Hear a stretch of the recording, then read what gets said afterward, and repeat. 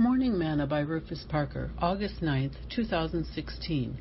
His Lord said unto him, Well done, thou good and faithful servant. Thou hast been faithful over a few things. I will make thee ruler over many things.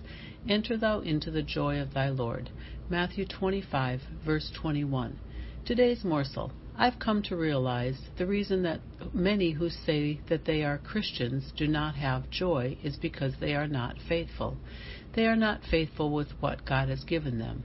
They have talents, but they are not faithful with them. Every one of us knows what we are good at and how it can be used to help the church or others.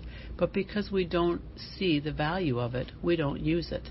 Since my daughter was a young teenager, she learned to cook, and she enjoys doing it. And she uses that talent of cooking all the time.